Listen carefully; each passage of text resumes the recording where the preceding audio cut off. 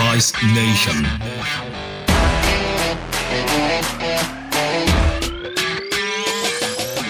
Greetings, colleagues and companions, fellow merchants of metal and purveyors of plastic, and welcome to another thrill-packed, fun-filled episode of Device Nation, Merchants of Metal. Sounds like a great name for a band. This is Kevin Brown, your collegial curator. I hope you're having a wonderful day. I know I certainly am, and believe me, our day just got more wonderful by listening to this episode, as we have an inspiring guest today, Mass General legend, Dr. Andrew Freiberg, a CV a mile long. His fingerprints are all over many of the procedures and technologies we take for granted today. An amazing conversation as he shares his life story with the Device Nation audience. Well, our last conversation with Dr. Vonda Wright was amazing, and as we talked, I reflected upon my two daughters in this orthopedic device world. The fruit doesn't fall far from the tree, and that experience has made me keenly aware of the unique strengths and challenges faced by both female reps and female surgeons in our space. On a humorous note, some time ago, I was standing in an OR suite with 4 other reps waiting for a revision to get going. You ever find yourself in that situation? Always somebody wanting to flex. And there were 3 male reps and 1 female rep. The door to the room opened, and in walked the surgeon, and as if on cue, the female rep, who's actually very awesome at her job, by the way, as if on cue, she looked at all of us and proceeded to walk straight towards the doctor and give him a hug, a full frontal hug, no less. The surgeon seemed slightly taken aback, but was clearly not against the idea conceptually. The guy next to me whispered, "I got nothing." I immediately offered him $100 to go do the same thing, and what followed was an absolutely hilarious auctioneer-style bidding war with me and the other rep teamed up against this poor guy, trying in vain to up the ante to get him to do the same. I believe we closed the bidding at $1,000, and even at that number and a double dog dare, the answer was still no. I think for $1,000, I would have at least attempted to slide in a side hug. Bring it in, doctor, and then blame it on jet lag, medication change, or something. So she turned around and walked back towards us, and I will never forget the look on her face. The rep beside me was absolutely right. We had nothing.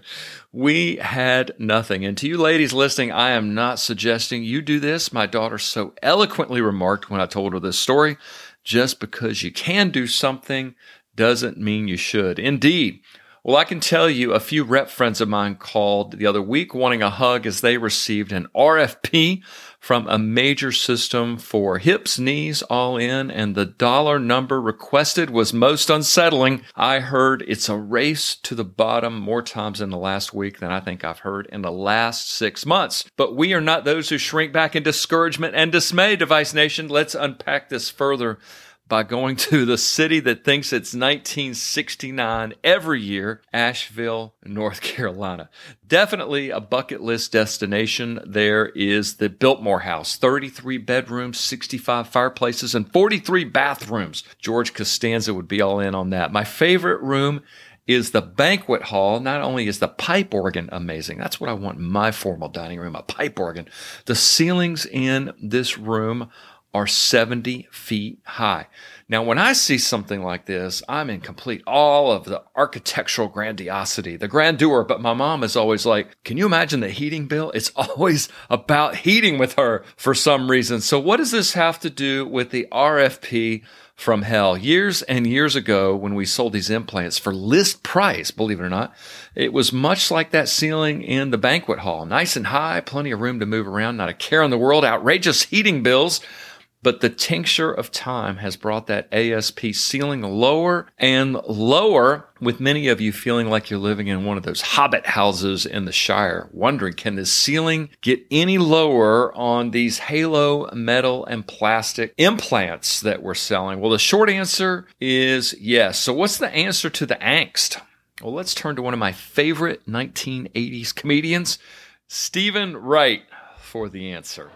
A lot of people are afraid of heights, not me. I'm afraid of widths. I'm not afraid of heights. I'm afraid of widths. That's just a great line. Well, in today's climate, with an encroaching ceiling on our metal and plastics, we cannot be afraid of widths, as that's our only way out of this, is to go wide and go deep. Remember that Sunday school song, Deep and Wide?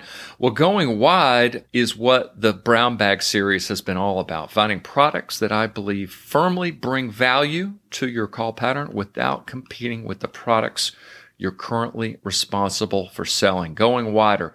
Going deep is making sure that you're dug in your current position so as to provide a good vantage point to go wide. We have an incredible interview coming up on this aspect alone, going deep. For the orthopreneurs that listen to this show, by digging in deep and looking wide, I believe the next 5 years will represent phase 2 of many of your careers, and it will be incredibly rewarding. Well, Daughtry sang it best. What about now? What about today?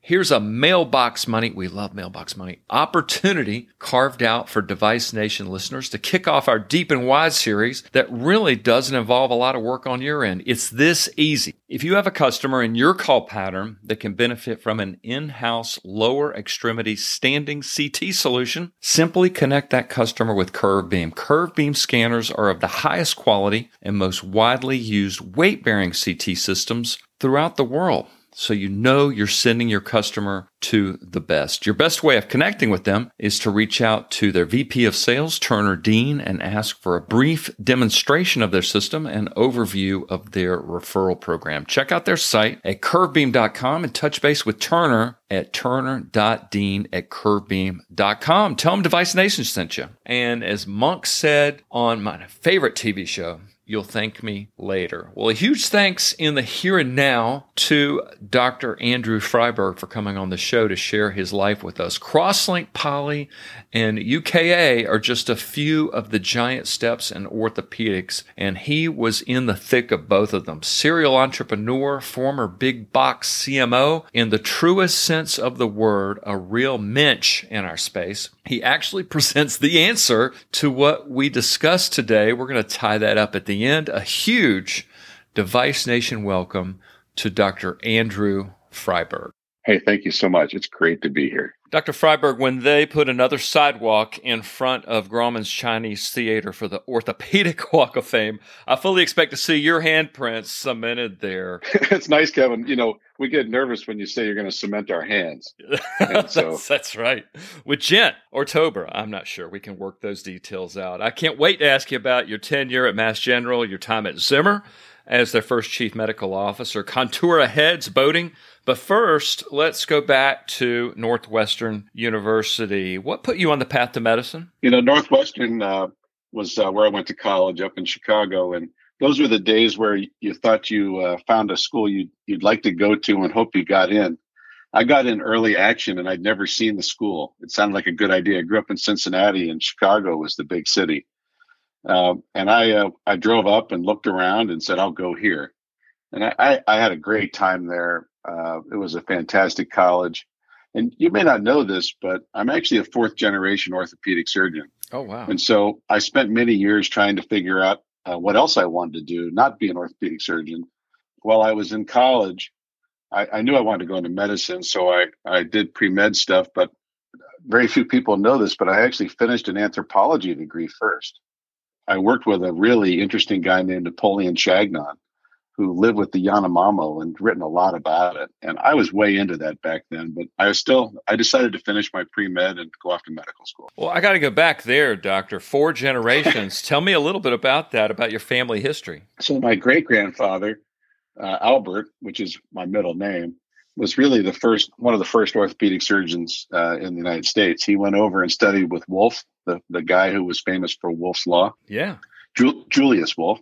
And I actually have a copy of Wolf's original book, which is just wonderful to have. But so my great-grandfather was a general surgeon at the University of Cincinnati and loved doing fracture care, went over, studied with Wolf, and then started the fracture service, really trying to get specialty care for people with fractures. And that's really, so that was Albert. Then his son, Joe, was an orthopedic surgeon also in Cincinnati. And there's a nice, rich tradition of both academic and private practice because people used to be able to combine them very well. So both were involved with the university and had their own private practice. And my dad, who's in his late 80s and very healthy, just retired, I think at 87 from orthopedics. He was an orthopedic surgeon also in Cincinnati. So I guess I'm the guy that ran out of town. As far as I know, Kevin, I'm the only fourth generation around. What an amazing story. Going back to Wolff's Law for a second, when my kids were little, I would put chores on them that they deemed a little too difficult. I tried quoting Wolff's Law on them. I said, look, how'd that work? If it's not stressed, it resorbs, and they didn't appreciate that at all. So my grandfather kept Wolff's book next to his fireplace for 50 years, and with the wood. And when he passed away, my father gave it to me and said it needs to be restored. And I actually had it restored at the University of Michigan. It took them a year, and they did it page by page and rebound it by hand. And it's just a beautiful, beautiful book. And anybody is welcome to see it when they come to town. That is gold. So when you were at the University of Michigan, you did a rotation at MGH and went on to complete your hip and implant fellowship there. What inspired you to ultimately set up your practice there? Well, so it's interesting you bring up some key points that were sort of decision trees for me. So after medical school in Cincinnati, I went to Michigan for residency. And in my time there, I kind of decided I wanted to be an orthopedic oncologist. And I had two phenomenal mentors in Michigan, Larry Matthews, who was department chair and also a well-known hip and knee surgeon, and Bob Hensinger, a famous pediatric orthopedic surgeon. And they were major influences on my career. And Larry told me that I could not make the decision to be an orthopedic oncologist without spending a couple of months with Larry Menken. So as a fourth-year resident, before you choose your fellowships, Larry called Dr. Menken and said, this kid's going to come up and spend 2 months with you, and he's going to make a decision. So I drove up here and I did an away rotation. And I loved the oncology here, and I loved Henry. But I sort of decided that joints were really what I wanted to do in reconstruction, not so much the tumor part. And while I was visiting MGH, I called over to Bill Harris's office and said, I'm here. I'm interested in joints. Can I meet you? And can I come and talk to you? I had a great day with Dr. Harris. Visited the lab, visited the operating room, and then subsequently applied to his fellowship and got it. And that's how that happened.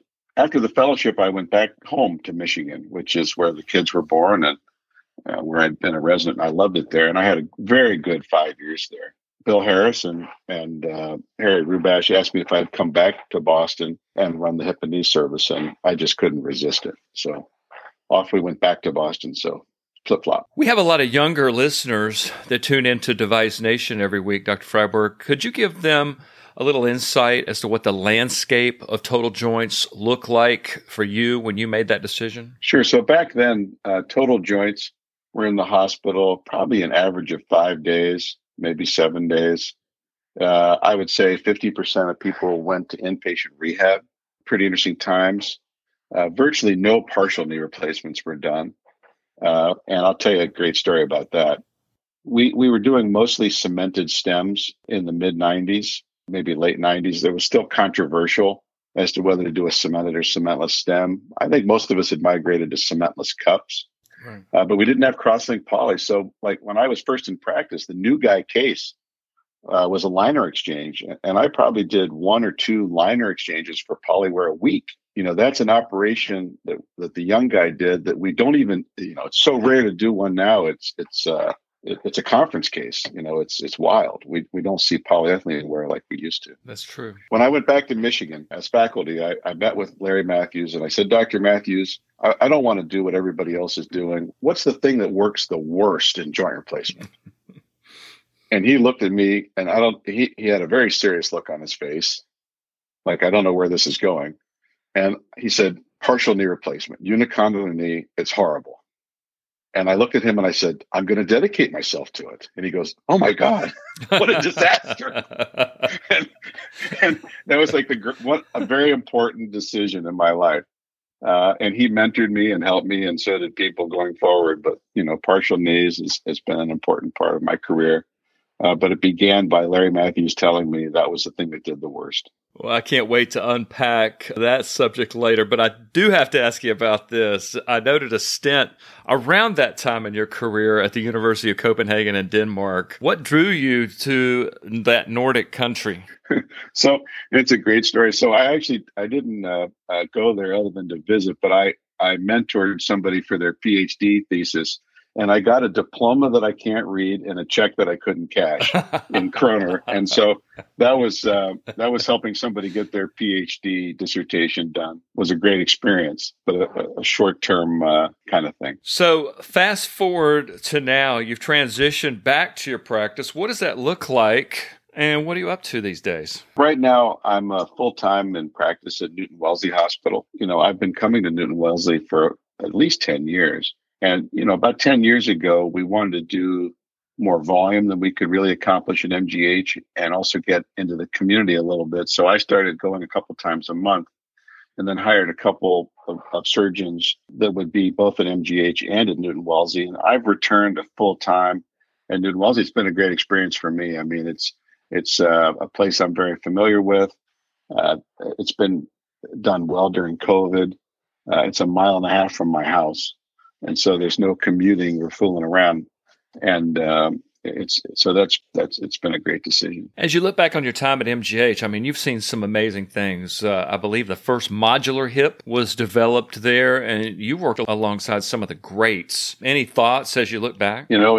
It's really interesting to take a pause for me personally and think back. Because one of the things when you're in a place like that, you don't always recognize what's around you. And when you look back and you think of the innovations from Bill Harris and from Orhun Mortolu, who really is the guy who developed Crosslink Poly and in its modern form, and you look at the things going on, it's just remarkable to be a part of the history and practice of a place like that. I mean, such great institutions are really uncommon. You've been on so many committees and professional organizations over the years. I got to ask you just a couple things about some of it. I noticed years ago you were on the Massachusetts Orthopedic Society committee to evaluate a hip and knee registry. You think we'll ever see a U.S. version of the Swedish, Australian registry in our lifetime? I don't think so, actually. And, in Massachusetts, we were trying to get a collective effort from both the practitioners, the hospitals, and from the insurance companies to have a registry with shared open data similar to the national registries you bring forward. But, when you think about it, we live in a complicated country, as COVID has really pointed out. I mean, there are a lot of things that we cannot agree on, and a lot of things become really complicated quickly. And I think that long-term studies like registries have a hidden problem. The hidden problem is we're not comfortable sharing our social security number or our personal data in a national way that tracks us over time and place. Right. And unless we do like Australia or England or the Nordic countries where your social security number is really your key to healthcare and the only way in, unless we were to do that, I don't think we can track people in a way that's complete enough for it to work. I don't think we'll do that as a country. You were an officer in the Harris Club for 6 years. I just had to ask you about that organization. What's it all about, and what did you do there? It's funny that you picked up on that. So Bill Harris ran the fellowship that many of us did at Mass General, and we had a meeting each year. Which was a closed meeting of his fellows. And we either had a dinner or presentations or both. It was a great tribute to Dr. Harris. And when Dr. Harris really retired, he asked us to stop meeting because he wouldn't be there. And although it was difficult as a group, we decided to respect his wishes. But we had a great time and the collegiality and camaraderie and the professionalism of that group is pretty remarkable. And we still remain friends, but that society, Bill asked us to stop having a formal meeting. Dr. Harris was such an icon to me early in my career. Any thoughts on him? I mean, you worked very close beside him. He's an amazing person, a fascinating person. Interestingly, he's as demanding of himself as he is as everybody else. And that's a great personality trait. He is amazingly insightful and amazingly innovative. And so I feel very fortunate to have had time to work along with him. And he taught me a tremendous amount. I looked at one team you were connected with, and as a rep, I had to ask you about it. Value Analysis Team. It gives us angst as reps just to say those three words.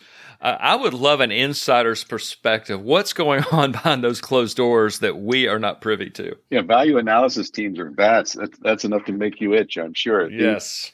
So the problem was in the late 90s and early 2000s, the problem for hospitals was every innovation, whether it be incremental or dramatic, came at increased cost. And the problem is that in large health systems, there's no way to control cost without some, or even keep a check on it, without having some type of organized approach to it. And I think that the initial concept of a value analysis team is not to cut price, but the purpose of a value analysis team is to try to value new technology and where does it fit? And in fact, is it safe or something desirable to have in the health system? Because as soon as it's in a system, it can get used a lot across a number of hospitals. So even though it's come to sort of mean give us something cheaper or tough negotiation or limited contracts, it started off really as a way to analyze data and safety for new products. And I think it's a very important role for large health systems. I don't disagree with that at all. I know you hate it still. I know, because to you, when you hear your product's going to go to the vat, all you think of is we're going to get screwed on price. And you might get screwed on price. But the problem is that the price really, even though, in large companies or small, any company wants to set the price, the real sort of value or market price is what people are willing to pay for it. Well, you've been the recipient of many honors, the AAOS Achievement Award, Sir John Charley Award, top 26 knee surgeons in the U.S. I could go on and on. Anything stand out to you as you look back on your career or something that you particularly cherish? I'll tell you, every year at AAOS, my former fellows, we have a dinner. And when I look down the table and see the 70 or 75 people that have been fellows with our group and with me, and their success and their smiles, and hear the stories of their family, that's the greatest treasure in my professional life.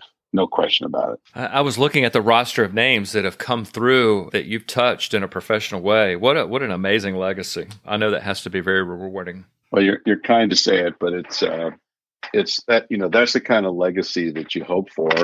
It's a living legacy. It's a terrific thing for me. I'm very proud of it, actually.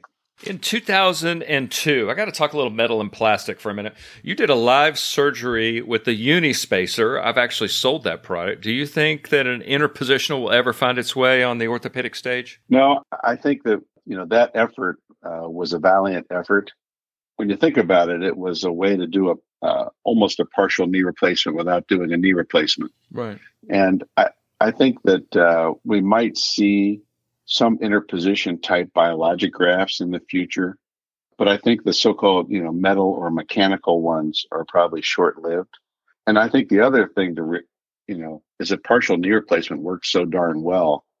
Having that interim step probably isn't necessary. But, back then the Unispacer partial knees were pretty early. Instruments weren't as good, so forth. And I think we've really come to learn that unicondylar knee replacement is a great operation. Let's talk about unis for a second, Doctor. You came into a procedure that was getting very mixed results. And what do you think were a couple of things that stand out to you as real breakthroughs that really changed the trajectory of it? So I think the two things that changed the trajectory are no question are improved instrumentation, in particular the spacer block technique. Yes. Which I think has made it predictable for virtually every surgeon. The second thing that's, I think, been most important has been improved bearing surfaces, which have taken wear out of the fixed bearing discussion. If you look, almost every fixed bearing cemented uni uses the same two peg and keel configuration that George Galante came up with. And so it's fascinating to me that the Miller Galante uni shape has survived time, and it's really a phenomenally stable tibia, we've learned some things about, better improved shape of the femur to make it easier, but I don't think that's improved our outcome particularly. I think a big breakthrough from what I've seen in the OR as a rep is just that 2 millimeter spacer that you push in there. I think early in my career, many surgeons were balancing it like a total. Yep. And that led to some early failures. What an amazing instrument set that MG was originally. George had intramedullary alignment and extramedullary alignment. And I went in the late 90s and spent some time watching Dr. Galante operate. And he always put his distal femur at 4 degrees on the IM cut. And I sort of filed that away as interesting. And I asked him, why do you always cut it at 4 degrees? There's 2 other angles. He said, because it always works if you do that. And I filed that away. And fast forward, I had the chance to be on the Zook team with Zimmer, and I was on the instrument team. We started playing around with different ways of doing this. And I said, Dr. Galante taught me this. Why don't we do link cuts? And it turned out that the linked cut spacer block method, which initially was a little controversial because it didn't take into the center of hip, knee, right, the mechanical alignment into consideration. It was a little controversial, but it was incredibly reproducible. And I think that helped a lot. You got any opinions on PFJs? Yeah, I think, the PFJs are a technically sensitive operation. And what I mean by that is it's, you're a little bit like landing a helicopter in a tighter spot than you are in the front of a whole knee. And so it takes a little bit of practice. I think the results have been good. I do prefer some brands over another, the sort of the inset ones that are a little thinner, I think are better. But no, I think it's a great operation. And there's a lot of discussion among surgeons about what patients should get them because, people who've had chronic patellofemoral disease can be a really diverse group. But boy, when you find the right person with isolated disease and they don't have any flexion contracture, and they want a partial knee, it's a great operation. So a patient comes in to your waiting room that already has a PFJ, and then one of their compartments goes. Are you open to doing a uni on that, bicomp, or are we going to total? I would say I'm not open to it. The reason is I think that at least in my own hands, my results of conversion to a total knee have been so good. Right. I think you can totally do a partial, add a medial or lateral uni to a PFJ. But I think what people want, I have this saying, patients are just people like you and me. And what we want, I think, is fewer operations and good long-term results. And if you've had one operation that's done its job, I think you want to sort of go to one that's probably going to be more complete. So my bias has been to convert that to a total knee. You did a live surgery on a bicruciate retaining knee in 2014, and a surgeon I follow on Twitter was asking about this very concept just the other day, and I told her I would ask you about it. Reproducible procedure in a community setting? No. I think, at least in my hands, I don't think it is reproducible. And there's a lot of research that's been done looking at range of motion and tightness and late ACL or PCL rupture. I think that doing a combined ACL, PCL sparing is something that we'll look back at as something interesting, but not something we're going to do. To your point, maybe at doing a medial or lateral uni at the same time, but that experiment was done 30 years ago, not with very good instruments. The fact is that a total knee replacement in most people is going to last a heck of a long time. And with the modern bearing surfaces that we have and understanding of kinematics, awfully good. And so I think that some of those things are going to be less important. There's some other things that I think are more interesting than bicomps myself. Is there any place for metal on metal in 2021? I don't think so. If you look back and you look at the complexity of it, and you look at what happens to people over time and compare that to a cementless hip replacement with a ceramic head and a cross-link bearing, it's a very different 20-year, 30-year pathway. You have a metal-on-metal hip, have a resurfacing in 5 years when you get a little ache in your hip because you were out doing too much. They want to check iron levels. Your iron levels are up a little bit. You get an MRI. The MRI shows a little fluid. Nobody's sure what to do. They talk about revising it or not revising it or repeating the ion levels. I think it puts you in a category of being a chronic patient instead of restoring activity and health. So I think that's something to be avoided. You talked about the spacer block technique for unis being controversial. Well, I think we can both agree that the 2-incision hip was even more controversial at the time. Well, it sure was. My approach to MIS was what we were trying to do was something that hurt less, allowed people to maintain their independence, and maybe cause less blood loss or tissue trauma. And so we didn't know if it was the anesthetic, the medicines, where we did the incision. People were searching for this, improved operation. Right. And the 2-incision was just one embodiment of that. I will tell you that I did my very first one live for our hip and knee course at the Harvard hip and knee course. And I thought I had chest pain for a minute, but I decided it was just indigestion. But I had some help in the OR, but still, the first time you do one was, if you do it live, it was a pretty interesting experience. I've been in on my share of them, and fortunately, they all went well. The patients did well, and I may be wrong in this. It's just my take. I think it opened up a lot of people's minds to anterior later. They had already crossed that bridge, putting the cup in that way with the 2-incision. Yeah, I agree. And the 2-incision, interestingly, in my series, I didn't have any loose implants or fractures. The series was very good. The problem was it was hard to teach people. And I think there's an interesting point. My friend Rich Berger points out something that's really important for people, I think, to hear, which is when you learn a new procedure, what orthopedic surgeons do, the first thing they do is they think, no, I'm not going to do it like the way I was taught. I think I'm going to try it this way. Right. Because everybody wants to put their spin on it. And when you try something new, learn from an expert, try it their way. Do some of that before you start fooling around with it. And that was the problem with the 2-incision. People get trained in it, and then they say, oh, I want to use this stem. I want to try this way. I don't want to take an x-ray. I want to do this. And people got different results because they didn't do the way, they wanted to try their way instead of the way that they were taught. And if something's technically sensitive, boy, you can cause trouble that way. It was awesome seeing the acetabulum reamer spinning on live fluoro. I'm like, wow, why haven't we done this all along? It was awesome, except for we're wearing lead all day. I agree. And other than that, it was awesome.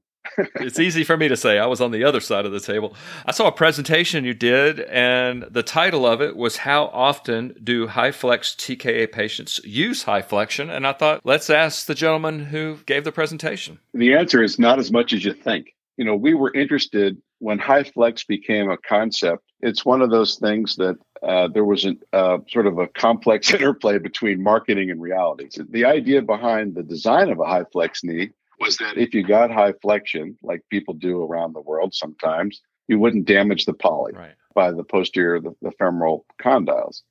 And so the idea was that if you get that flexion, it won't hurt anything. And people interpreted that as if I get a high flex knee, I can bend my knee 160 degrees. Right. And that's not necessarily true, as you know. And so we were interested, and we used a instrumented device that we actually made to measure flexion, and saw that people rarely, particularly in the United States, went past 140, 135 degrees. I don't remember the exact number, probably 15 years ago. They don't achieve high flexion purposefully very often. You're booking yourself for a hip and knee replacement, doctor, next week. What are you going to have put in you? So I think what I would do is, you hear a lot of surgeons talk about find somebody you want to do your surgery and then trust in them to do it. I think I'd probably take that approach. But I can't imagine that you're going to let me get away with that answer. No, I'm not. I would have a blade type cementless stem. Right. I think there are a number of really good on-growth blade shaped stems. I'd have a one-piece ceramic head. I would have either a plasma spray or some type of mesh 3D printed tie cup. Personally, I like melt irradiated so-called first generation crossing polyethylene. I think the data that we have on that now at 20 years is outstanding. I have no objection to the vitamin E bearings. I think they're super. But if I had a choice, I would put in the first generation melt irradiated, and that's what I put in most of my patients today. What about on the knee? What would you like? On the knee, I think I would be a little bit less sensitive. I think that doing a cruciate retaining knee, if you have mild deformity, I guess the answer depends on how bad off I am. If I've eaten too much and waited too long, and my knee is really screwed up, I'd prefer a PS type knee. And I think that there's a lot of people are doing cruciate retaining femurs with a cruciate sacrificing bearing surface today, either ultra congruent type or medial congruent type. My own personal results with that knee have been so outstanding. That's what I would choose. And I'd have a cemented knee. I'm 58 and pretty darn active, and I'd still have a cemented total knee. In 1995, you had a presentation about ultrasound to evaluate polyethylene thickness after a TKA, and I've seen my share of failures over the years where the poly just wore through and then you had a real mess on your hands. And it kind of inspired me. Is there a place for wear strips where your knee starts squeaking when it's time to come back in, or that technology? I wanted to ask you about that. What can patients be doing or thinking about to avoid that from happening? It's a great question. I can't remember seeing wear in a modern bearing surface, particularly in the crosslink ones. And so I think that wear is a serious problem. Going forward is pretty much solved in the total knee world. It's remarkable. It depends on the bearing surfaces. That study you picked up on was, it's funny you picked up on that because the problem is, as you know, polyethylene wear was very common. Right. And we couldn't tell who needed a liner exchange or not because a knee will sit in the dwell point, and it was really hard to measure the polyethylene thickness on plain X-ray over time. Because the angle was different. So I had this idea to use ultrasound to try to measure the polyethylene thickness. And it turns out you can. It's very reproducible. It turned out not to be clinically important, but it was a lot of fun because Laser Greenfield, who was the chief of surgery, was obviously a famous vascular surgeon. And he had a couple research ultrasound machines, and he let me have one for a year.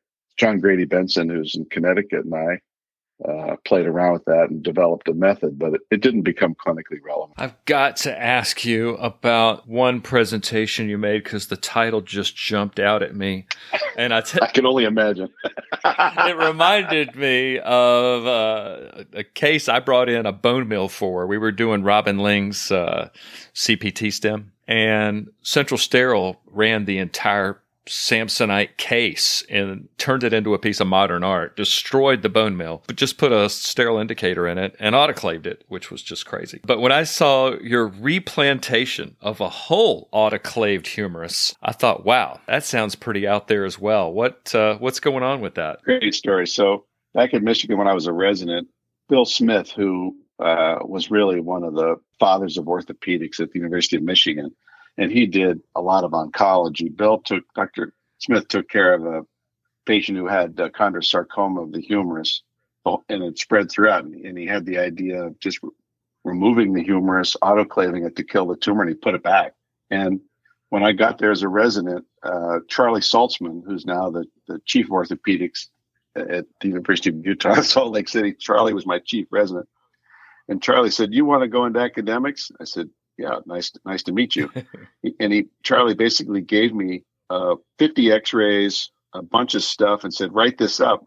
Dr. Smith autoclaved the whole humerus. Go talk to Dr. Smith and do a good job." I said, "Yes, sir."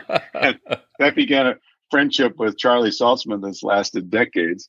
And I got to work with Dr. Smith, who's no longer alive, but he was wonderful. But Bill had this creative idea to save somebody's life and to give them good function. And it worked. That guy had that humerus till he passed away. What an amazing story. That was amazing. That's a better story than my stupid bone mill story. You've done so many presentations since that first one in 1989 highlighting aspirin to prevent heterotopic ossification. And any particular paper, presentation, as you look back, that you're really proud of? Well, if you want to talk about things that really mattered over time, it's been looking at different bearing surfaces and being part of that big group that brought forward crosslink poly.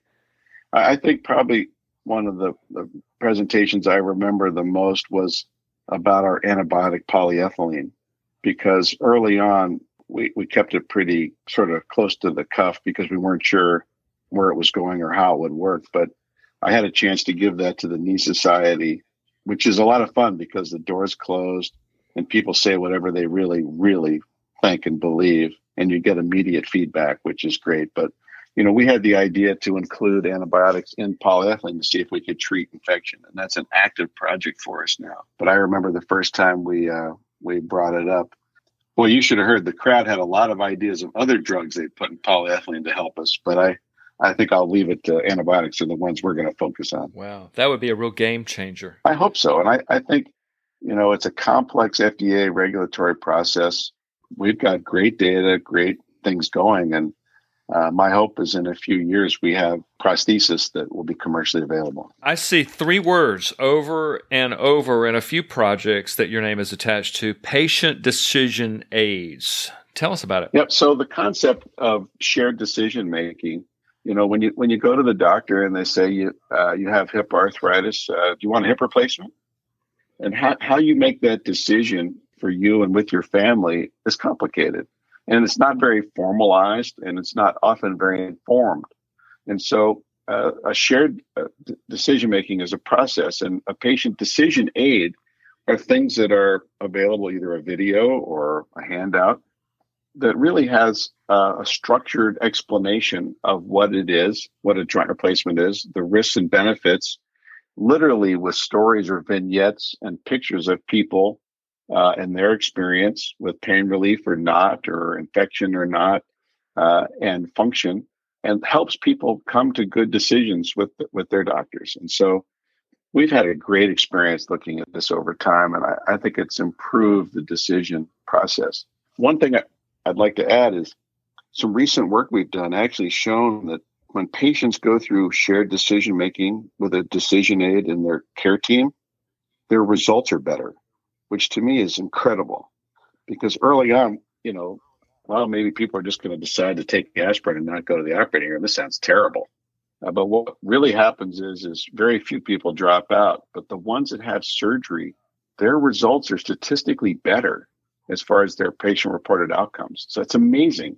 If you formalize that process just a little bit, people actually do better. There's a lot of talk about wearables these days, Doctor, as we talk about the patient. Love the idea of mymobility, hand in hand with the Apple Watch. Like what you see so far on this technology? Yeah, that's we could do another podcast if you've got the time on wearables. I think wearables are an incredible part of our future.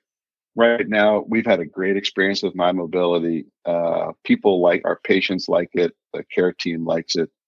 And it's a great example of how you can do something that improves, people's interaction with healthcare. And just think how lucky to have that during COVID, where people could do physical therapy after surgery without, going to the place, going to the therapist and risk all that contact. So wearables tell us a lot. They tell us things about our heart, about our activity. And I think we're in the era of instrumented devices coming forward. I think a number of companies, particularly Zimmer Biomet, are really at the forefront of developing ways to make our implants smarter. Speaking of Zimmer, you were their first chief medical officer during my tenure there. What was it like wearing the corporate hat? I had a phenomenal experience. I'm forever indebted to Yvonne Tornos, who gave me that opportunity. I had pretty much done what I wanted to do in orthopedics and was ready to try something different. I'd worked in the innovation space and so forth with some startups, but nothing as formal as being a CMO. And Yvonne wanted to have a CMO when he joined Zimmer Biomet with Brian Hansen. And I thought, how often in your life do you get a chance to do something completely different? And with the experiences that for me, I had a fantastic time. I learned a tremendous amount. And, working with the reps and the people who make our large companies work, people that are out and about doing the day-to-day, it was a great experience. And one of my thrills was getting to speak at the national sales meeting to all the reps. What a great experience I had. I miss surgery. Most people don't know, but if you go into industry and you're really not doing surgery, you only have 2 years before you can't be recredentialed. as a surgeon.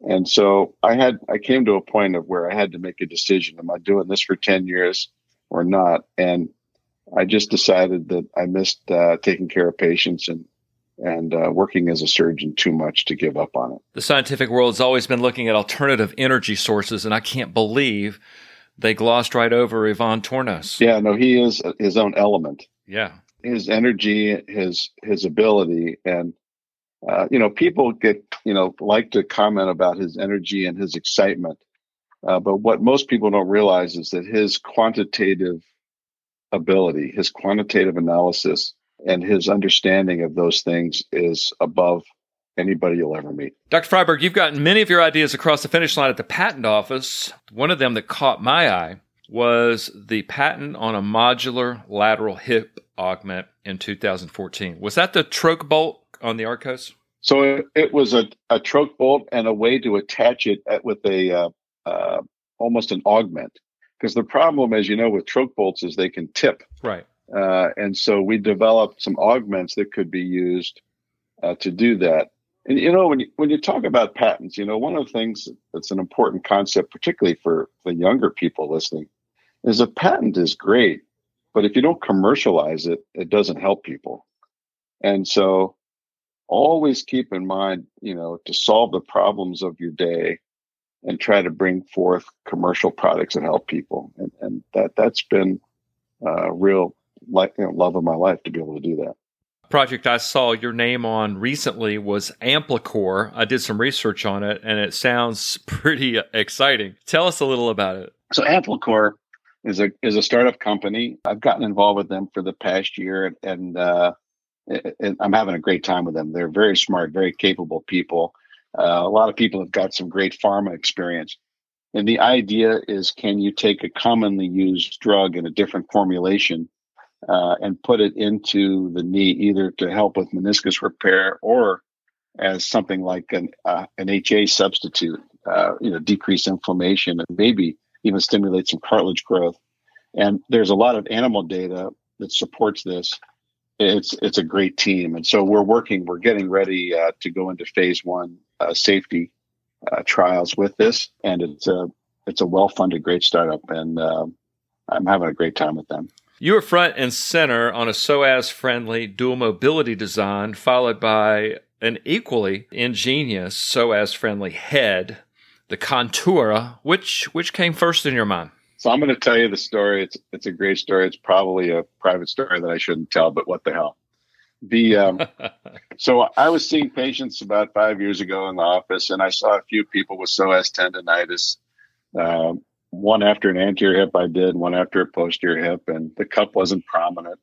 And they were younger, active, smaller women. And we tried cortisone injection and physical therapy, and there were some intermittent tears and sadness. And I walked out of that and I said, there's got to be something I can do to prevent this, because when people get psoas tendonitis after hip replacement, it's a pain in the neck and everybody's unhappy. And I was thinking about it.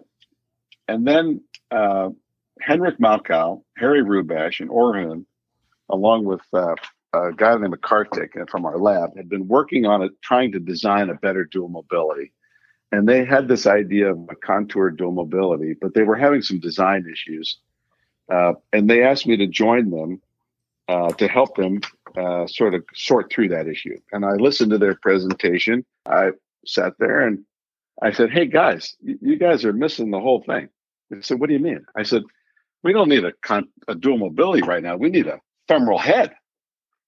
And so that started the whole femoral head project. And we worked for a long time and designed it. And we shopped it around. Orhun and I went and did several road shows, trying to convince larger companies to license this technology from us. I particularly remember going to Las Vegas to CCJR. Orhun and I, we were our own little company that we started for this. And on the way back, we're taking the red eye from Vegas, sitting next to the bathroom in the back of the plane. Smells terrible. We're jammed in there. It's like 11:30, and I look over at Orhun and I go, entrepreneurs, we're having a great time. So anyway, the big companies didn't take it because they just didn't feel the need to, honestly. And Jeff Binder, who I saw at one of our industry meetings, Jeff had looked at it, and I said, Jeff, what do you think? He said, I think you should try to license it to Ceramtech. He said, that way everybody will eventually buy it. It's a great design. And I said, Jeff, thanks. And when you think about it, how often do you get such a seasoned executive to give you, business advice? Right. And Jeff's smart. I listened to him, and we did, and we ended up licensing it to Ceramtech. So and currently it's the first company to sell it with their hip system is TJO, both Aaron and Aaron Hoffman's company. Right. And so we do a lot of TJO hips because we get our contoured head. So the idea is that the femoral head is the same shape from the top of it down to 180 degrees. So you get the same stability, same range of motion, etc. But beneath 180 degrees, it's contoured, so there's less soft tissue impact on the capsule and on the psoas tendon anteriorly. So it's round there instead of sharp. A lot of surgeons have told me they think it's probably an improvement because there's no sharp edge like a regular head. I think it's, if in orthopedics, if you make something more anatomical or contoured, it tends to work well. We're persevering with it. We've had great results, just those of us that are using it across the country, and hope that one of the bigger companies make the same decision that it's a good technology. So I'm creating an image in my mind. What you've basically done is taken the fulcrum away. Yeah. So that it just creates more space for the psoas tendon. Right. And, in the younger, smaller, more active person that's biking a lot or doing a Stairmaster or skiing, where they have a lot of those things where the psoas is pulling. If you have a sharp edge there or a 36 millimeter head and a 50 cup and a 5'4" or 5'6" woman, you're going to get psoas impingement sometimes, and you're going to have sadness in the land. If you can prevent it, boy, it's a lot easier than treating it. That's genius. Makes total sense. Well, you're nice to say it. I do like the idea, actually. If people in the audience want to learn more about it, just go on TJO's website. Does Ceramtech have anything on their? Yes, Ceramtech has a lot. So we have a lot of anatomic and other papers looking at things so if you Google Ceramtech, and the name of the product is Contoura, Contoura, there's a lot of stuff online about it. And it's been a great product. That there's no increased risk of fracture. There's no other issue with it. Ceramtech's an amazing technology company, and they test the heck out of things. It's no question. Dr. Freiberg, your CV left my printer encouraging me to get on Amazon and order more toner. What's next for you? Well, I'm really enjoying practice right now. I'm back teaching fellows. I'm working with a couple startups and enjoying these things. I don't think I'll probably go back to a big company full time, although that was one of the greatest experiences of my lifetime. So I'm in a good place. But right now we continue to try to commercialize the antibiotic polyethylene and continue to study the contoured head.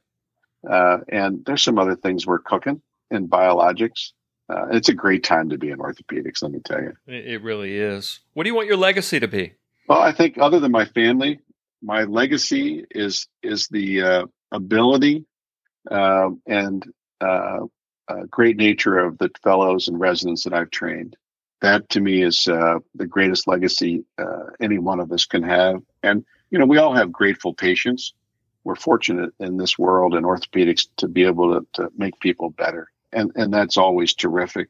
The next generation of well-trained people who are committed to their patients and to improving this, that's really a legacy for me. Indeed. You've lectured all over the world. I've seen your name attached to country after country. I know your passports are everywhere. What outside the U.S., what's your favorite destination? Well, it's a great thing to be able to travel and speak, and COVID's unfortunately messed that up. It's each country and the culture. What's amazing to me is that everybody has the same problems, whether you're in India, the Philippines. It doesn't matter where you go. The same problems of infection, fracture, dislocation, and wear are what are around the world. I've had great stories and great experiences around the world. I've operated in the Philippines where they bought an air conditioner for me, so that the operating room was cool because they were afraid the American would fall over. Um, you know, the rest of the world wants to know what American surgeons do and experience. And it's just amazing to go to a place like Manila, uh, and give lectures after dinner when, as a speaker, you're almost falling asleep because you're jet lagged, but the audience is listening at 10 o'clock at night because they want to know what you have to say. And I would encourage everybody who has a chance to be involved with either Operation Walk or any of the things where you can do international medicine. You'll create friendships and relationships, and have experiences that are unparalleled. One of my favorite websites is Yacht Forums. I like lurking there as a imaginary Nordhaven yacht owner. And I've seen some pictures of the Philippines from a yachting perspective. Absolutely beautiful area. And I understand you've got a penchant for the nautical. Being on the ocean's been a part of my life, something I've always loved. Even though I grew up in the Midwest, I ran away from home to do that. When you say a Nordhaven, I almost bought one of those a few years ago, but my wife said we couldn't have a boat that she could swim faster than. And I don't think she was interested in crossing oceans, but my wife and I met working for the moorings down in Road Town, Tortola. As a charter, I worked down there almost a total of a year as a charter captain with her, and she's equally, experienced. And we've had boats, and recently sold a trawler about a year and a half ago, and I tried to buy another boat this winter, but a new one is coming in the spring, and we're excited to get back on the water. The one thing that's kind of different is, during COVID, I had some extra time, and instead of perseverating on the news, I took a course and I was able to get my Coast Guard license. And if people have the sea time and the experience, you do like an SAT prep course for a couple months. Then you take a Coast Guard exam, which is not particularly forgiving. And you can't miss more than 1 of 10 questions in the charting part where you fail. And it's a great thing, a great hurdle for those of you that like being on the water. So it's a great experience too. I was watching a story about the mutiny on the Bounty, and it stands as one of the greatest accomplishments in history of those guys being able to dead reckon their way back to England, right? Open boat, nothing. I don't think any one of us in current modern life could find our way anywhere. And we're so used to modern electronics. It is truly amazing. When you bring a boat up along the way the Mayflower came, and they were going to stop down near Chatham, but decided they'd run aground and they'd all perish. So they took a little boat up and looked at Plymouth and looked around. And they said, we better go up that way. And, just the risks and the courage.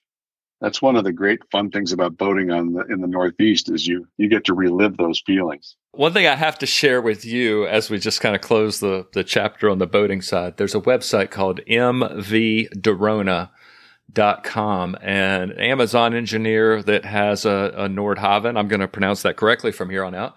And it documents his journey around the world. He works as an engineer remotely, and it's just inspiring what he has gotten to see, and he's put that circumnavigational bug in me. And I guess that would be a good question to ask you. I mean, you're talking about a new boat, and is that on your bucket list to do something like that? So I don't think I'd like to go around the world. I wouldn't mind going around the Caribbean for 6 months or a year.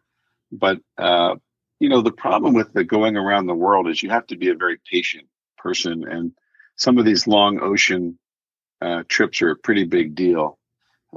Again, you're going at 5 to 7 knots, and my wife is swimming by you, because you can't carry enough fuel to go faster. So I don't know. Maybe someday if I retire and I can convince her, we would go I'd love to go to Hawaii from the West Coast, friends. I'd love to do that trip and then go down to Australia and New Zealand. But right now, if you show up, they just don't let you in. So maybe in 5 or 10 years. If you had to sit down and give advice to your future self, you're going back in time, back to Michigan. What advice would you give yourself at the beginning of your career that you know now that you wish you would have known then, or it would have helped you along? I think it's actually very important. A lot of us go to our first job, particularly those who go to an academic program, maybe where they trained, and you become proficient, you become well-known locally, and you're doing all the good things, and you think, I'm going to be here forever. This is a wonderful place, wonderful people, and you think, I'm really here. I think the thing I would go back and tell myself, don't be afraid of change. Don't be afraid to try something new. And you will always have the skill as a dedicated and capable physician. We can work anywhere in the world. And in retrospect, change was difficult for me. But the times I've made changes, either moving to Boston or taking a job at Zimmer Biomet, those were the best decisions professionally I could have made. And I want particularly the young people not to get so stuck in their lane. Don't be afraid to completely do something different. I talk a lot about surgeons that I believe belong in the Hall of Fame, and there's reps that belong in the Hall of Fame to me. Cam Lowe is certainly one of them. I talked to him just the other day, and we were reminiscing. You've seen so many reps coming through your operating room over the years, and I was just curious if you could share with the audience any advice that you would have for us on the other side of your table. Reps have one of the most important jobs in orthopedics, and it's one of those things that shouldn't be glossed over. It's important for the tone of the operating room. It's important for the outcome for the patient. And there are so many important things that good reps do. It changes a surgeon's life to have a good rep, and it's something that I've been very fortunate with. I think that what I would focus on is try to see it from either the scrub tech's perspective or from the surgeon's view. And pretty much what we want is for the scrub tech to understand what we're doing and to help us do the procedure efficiently. And if you can do a little bit of pre-work, I would say during setup, if you can say the doctor's going to want to do the distal femur first with that, and then he's going to cut the tibia with that, and then he's going to size and finish with that, just go through this. Total knee is only 6 steps or something. If you go through that and make the day better, you can change the whole world for us. And so don't be afraid to be that assistant. Sometimes a new rep will be a little nervous and will just sort of stare at you. And I sort of joke, I say, just staring at me isn't going to help. You can stare at me all day long. It's not going to change anything. And so, don't be afraid to be involved a little bit. I think there are reps like Cam that are truly in the Hall of Fame. I remember a Popeye cartoon when they did a cutaway of his brain and there was this machinery that was just operating smoothly, and all of a sudden everything just collapsed. And I think as a rep, when I've been in that situation and all I'm doing is just staring, that's what's happened.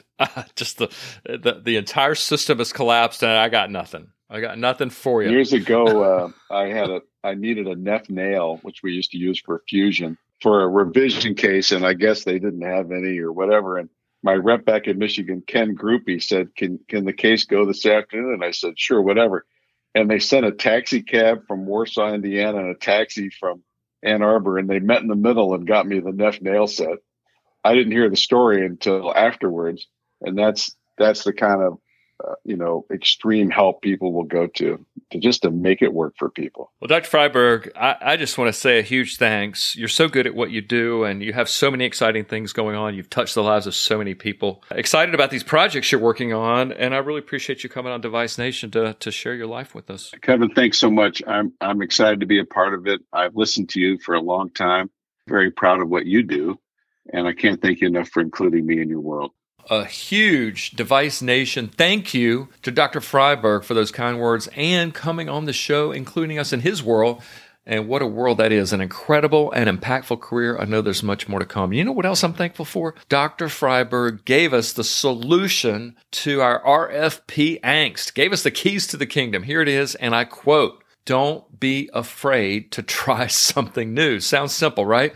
So when's the last time you tried something for the first time? That, my friends, is what it's going to take as we look to go deeper and wider, not only as reps, but as distributors and orthopedic device companies. What was unthinkable 5 years ago needs to be under consideration, and what seemed crazy 6 months ago, well, it may not be crazy now. With so many hospitals reeling from shutdowns, everything's on the table, and I sincerely believe, you can quote me on this, those who are not afraid to change direction and to entertain creative new ways of doing orthopedics, and again, we're talking about reps, distributors, and companies, I firmly believe the future belongs to them. I can't say enough how thankful I am to be able to walk through this exciting phase of Device with the likes of you, the best of the best. Truly humbled and honored to have you in the audience, and I hope you have an awesome week. Wish you great success at everything you put your hand to, and look forward to seeing you next time.